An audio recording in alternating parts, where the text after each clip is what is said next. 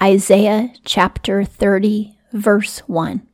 Woe to apostate sons, the affirmation of Jehovah, to do counsel and not from me, and to spread out a covering and not of my spirit, so as to add sin to sin. This describes well some of the doctrine that's in churches today. It's apostate doctrine because it tells people that they're forgiven for their future sins even before they commit those sins, and that there's no way that they can stop sinning, and it makes people think that they don't need to repent. Satan would also agree that Jesus died on the cross for the sins of the world. But Jesus himself commanded us to repent and believe everything that he said. But in churches, Christians are taught that they only have to believe one thing, that God loves them so much that he sent his only son to die for them. They don't believe anything else. Yet Jesus spent all of his ministry telling people to repent. The counsel of apostate teachers leads people into sin. 2, who are walking to go down to Egypt, and my mouth have not asked, to be strong in the strength of Pharaoh, and to trust in the shadow of Egypt. In the Bible, Egypt represents sin, and it also represents the world. Whenever Christians are putting their faith in things of the world, such as a bank account, a retirement account, a timeshare, networking relationships, a spouse, or anything like their health, all of that is represented by Egypt. When we really don't trust Jesus, we're trying to make our own way in the world, and we're trying to save ourselves. In this verse, it says that the Israelites didn't even ask the Lord if they should go to Egypt. And it always shows a lack of faith when we forget to ask the Lord what he wants us to do. 3, and the strength of Pharaoh hath been to you for shame, and the trust in the shadow of Egypt confusion. This verse might be referring to the Israelites trusting in Egypt as a war ally to help them fight against the Assyrians, but the Lord would make those plans fail because he wants his children to only trust in him. 4, for in Zoan were his princes, and his messengers reach Hanes. Zoan and Hanes are places in Egypt. 5, all he made ashamed of a people that profit not, neither for help, not for profit, but for shame, and also for reproach. When the ambassadors of Egypt came to Judah, they didn't believe that Judah had anything to offer them. In the world, we're judged by what we can offer other people. But the Lord doesn't look at us that way. He'll help us if we trust him, even when we have nothing to offer, which we really don't. When it comes to the Lord, there's nothing we could give him that he needs. 6, the burden of the beasts of the south, into a land of adversity and distress, of young lion and of old lion, whence are viper and flying seraph. They carry on the shoulder of asses their wealth, and on the hump of camels their treasures, unto a people not profitable. The people of Judah wanted to buy Egypt's protection, so they used their donkeys and their pack animals to carry a bunch of riches to Egypt, to pay Egypt off, but it ended up being a waste of money. 7, yea, Egyptians are vanity, and in vain do help. Therefore I have cried concerning this. Their strength is to sit still. The world will sit still when we really need help, and that's what the Egyptians did with the people of Judah. They probably took the riches and still didn't help Judah anyway. Kind of like a lawyer who wants to take all your money, but when he goes to court, he won't fight for you. 8, no, go in, write it on a tablet with them, and on a book engrave it, and it is for a latter day, for a witness unto the age. So this prophecy, as with most prophecies in the Bible, it is not only historical in the sense that it would happen after the prophet said it would happen, and it's already happened to date, but it's also prophetic of end times. The Israelites will put their trust in the world when they should have been trusting in the Lord. And we kind of see that today in Israel because they have an earthly government. They don't have the government that the Lord told them to set up in the book of Exodus and Deuteronomy and Leviticus. they have a government that's very similar to the governments of the rest of the world, and that shows a lack of faith. 9, that a rebellious people is this sons, liars, sons not willing to hear the law of Jehovah. And likewise, there are many Christians who don't want to know the Lord's laws that are in the Old Testament because they don't want to be responsible for knowing what those laws are. And they think that ignorance will cover them, but it won't. We all have Bibles in our homes. And if we choose not to read those Bibles, we'll be held accountable because His Word is right at our fingertips. 10, who have said to seers, ye do not see, and to prophets, ye do not prophesy to us straightforward things. Speak to us smooth things, prophesy deceits. A perverse people is a people who only wants to hear good words. And these Israelites only wanted positive statements said to them. What people need to hear the most is that they should repent and follow the Lord, because He loves them and He does want to spend all of eternity with them. But He won't stop being God, so He'll never excuse their sin. They have to repent. But prophets today just want to tell everybody how much God is going to bless them. 11, turn aside from the way, decline from the path, cause to cease from before us the Holy One of Israel. The Israelites were saying, we don't want to be told to repent. We want to be told how we're going to get blessed by the Lord. We don't want to hear what God has to say. In the Old Testament, prophets were punished because they told the truth and they told people to repent. Sometimes prophets were put in prison. Sometimes prophets were even killed. Jesus spoke of Zechariah, the prophet that was killed in the temple, because he spoke the truth. 12, therefore thus said the Holy One of Israel, and that is Jesus, because of your kicking against His word, and ye trust in oppression and perverseness, and rely on it. 13, therefore is this iniquity to you as a breach falling, swelled out in a wall set on high, whose destruction suddenly at an instant cometh. This is a metaphor saying that your sin is going to be like a fat person falling off of a high wall, and there's going to be a huge splatter. Your sin will come back in your face. And trusting in oppression means when you take advantage of other people. And perversity is when you resist the law of the Lord, and that is apostasy. Again, there's a difference between being a backslidden Christian and being an apostate Christian. The apostate doesn't believe that they're doing anything wrong. They're proud in their sin, and they have no intention whatsoever of repenting. The backslidden Christian knows that they're wrong, and they know that they need to repent, and they may have a lot of guilt about their sin. But in both cases, the person still must repent. The backslidden Christian needs to pray a lot for the faith and the grace from the Lord to resist temptation. And the Lord will deliver that person if that person is sincere.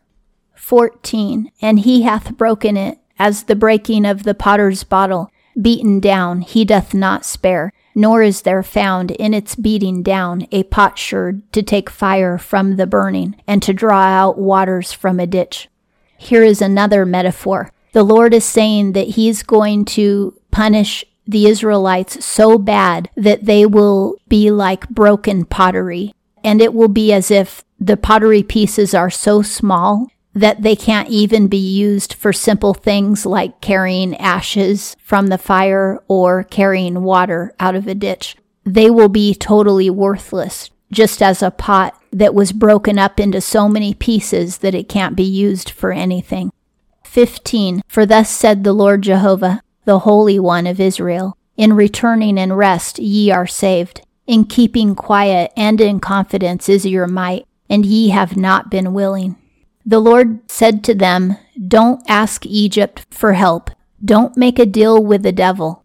Stay at home and trust in me and rest and let me work my miracles. But they didn't trust Him, and they tried to handle things their own way, and they went to Egypt and asked for help.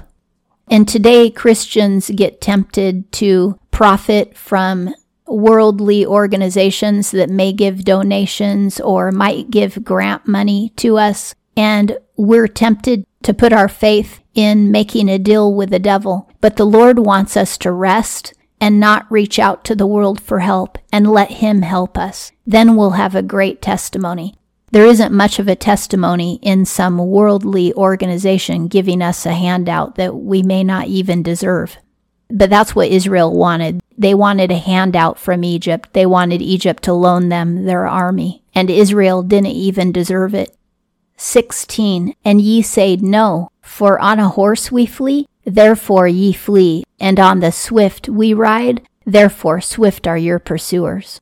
Because the Israelites wanted horses from Egypt to help them fight, and they wanted riders, he says, because you wanted Egypt to make your army stronger, I'm going to send an army that's stronger than yours.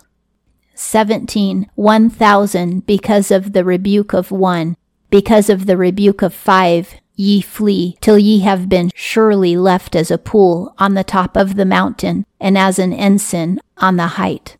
In the book of Leviticus, he says, 1,000 will fall by your left and 10,000 by your right when you obey me. The armies will die in front of you, because I will conquer them. But now he's reversing it and saying, because of your sin, one man in the opposing army will kill 1,000 of you, or 5 men in the opposing army will make you retreat in the battle. So it's a reversal of that promise in Leviticus. It's now become a curse here in Isaiah because of their sin. Every single promise that God made to His people in the Bible always comes with stipulations. We always have to repent and follow Him to receive those promises. All of His promises apply to His children, those who obey Him. In the churches, they teach us that all of these promises are for the general public, for anybody who goes to church, and that isn't true.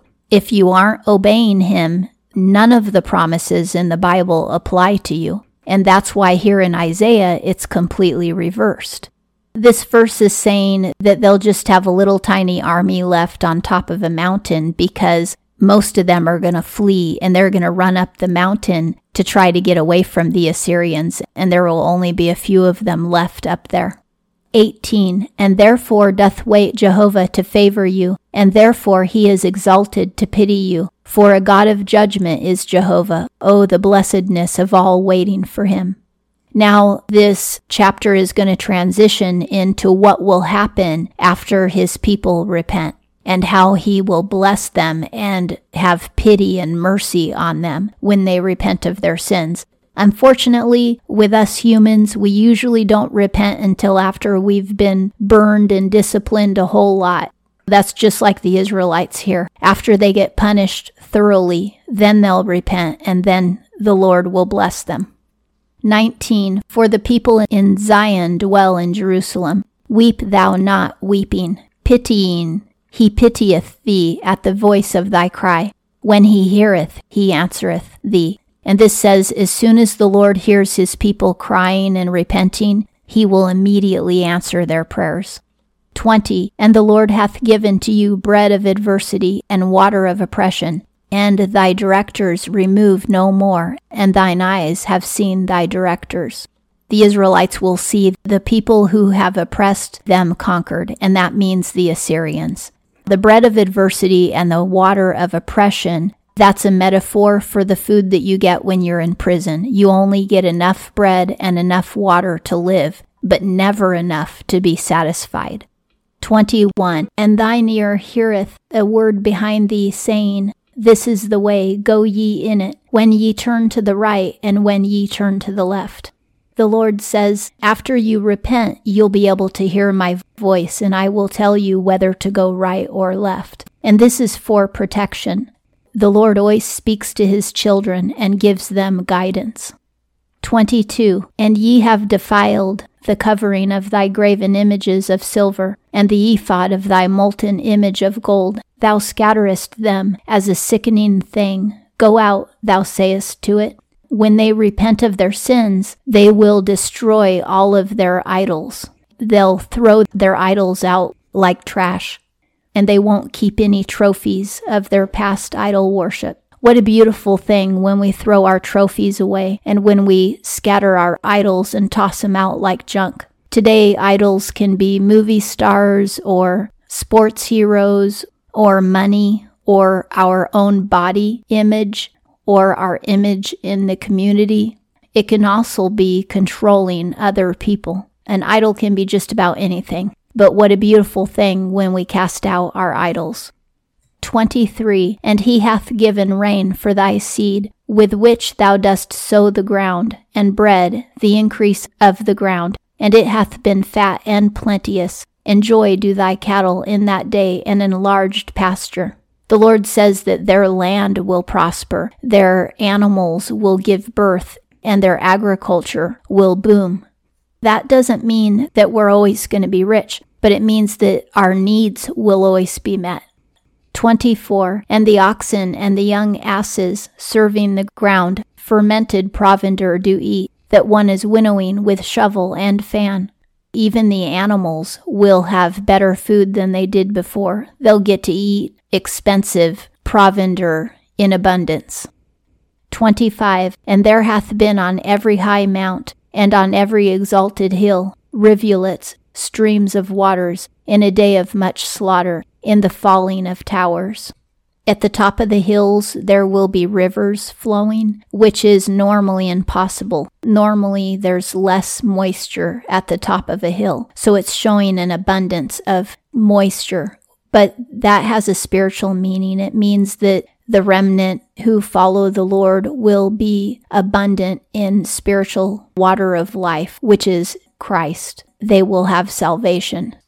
26. And the light of the moon hath been as the light of the sun, and the light of the sun is sevenfold as the light of 7 days, in the day of Jehovah's binding up the breach of his people, when the stroke of its wound he healeth. This is metaphor. It's saying that both the moon and the sun will increase in brightness. The sun will be 7 times brighter. This would have to be metaphor because it's never happened in the past, and it isn't prophesied in the book of Revelation. In fact, in the book of Revelation, it says that the sun and the moon will go dark. So this has to be a spiritual metaphor, saying that there will be happiness and joy. That's what the light is representing. And that it would be when the Lord heals what he broke. See, he breaks us in order to get us to repent. And then after we repent, he heals us. 27. Lo, the name of Jehovah is coming from afar. Burning is his anger, and great the flame. His lips have been full of indignation, and his tongue is as a devouring fire. This sounds like the second coming of Christ, because in Revelation it says that he will have a sword coming out of his mouth. It would make sense that his tongue also has fire if his mouth is a sword. He will destroy those who refuse to repent. 28. And his breath is as an overflowing stream. Unto the neck it divideth, to sift nations with a sieve of vanity, and a bridle causing to err is on the jaws of the peoples. When we're stuck in our sin and our arrogance and self-importance, then the Lord allows us to be stupid and make really bad mistakes and blunders. That is the bridle that's causing us to err. But it's put on us because of our sin that we won't repent of. And it says that there's a sieve of vanity that he puts the nations through. So whenever nations believe that they're better than God, then they have to go through a sieve, just like flour going through a sieve and getting refined. 29. Singing is to you as in a night sanctified for a festival, and joy of heart as he who is going with a pipe to go into the mountain of Jehovah, unto the rock of Israel. You know, whenever there's a party, people play music and they sing and they dance. And it says that you will be singing when I repair your wounds. 30. And caused to be heard hath Jehovah the honor of his voice, and the coming down of his arm he doth show, with a raging of anger, and the flame of a consuming fire, scattering, and indignation, and hailstone. It's also prophesying the second coming of Christ. when he destroys those who hate the Lord, because he is the arm of the Father, and his voice will destroy people. And Revelation also mentions fire and hailstone. 31. For from the voice of Jehovah broken down is Ashur, with a rod he smiteth. Going all the way back to verse 25, it was talking about when the Lord destroys the Assyrians. He's going to destroy their sacrificial hills, and then the people are going to rejoice, and the sun is going to be bright. His children are going to play music, and then he's also going to destroy Assyria with his tongue of fire and his lips of indignation. And he's also going to flood Assyria spiritually so that they drown. And he's going to put a bridle on Assyria so that they make bad judgments and they lose their battles. And then his children are going to sing and play music and worship the Rock of Israel, who is Jesus, and his people will hear his voice. And he will assault the Assyrians with hailstone and fire. Now you might say, how can they praise Jesus in the Old Testament? They knew that the Lord had a son. They knew that God has a son. So they were praising the right arm of the Lord, which is his son. They just didn't know his name would be Jesus. 31. For from the voice of Jehovah broken down is Ashur, with a rod he smiteth. So it's just going to be like God is going to beat Assyria with a stick. 32. And every passage of the settled staff that Jehovah causeth to rest on him hath been with tabrets and with harps, and in battles of shaking he hath fought with it. And this could be a reference to 2 Kings 19, when the Lord killed 185,000 Assyrians in one night. 33. For arranged from former time is Tophet, even it for the king is prepared. He hath made deep, and he hath made large. Its pile is fire and much wood. The breath of Jehovah, as a stream of brimstone, is burning in it.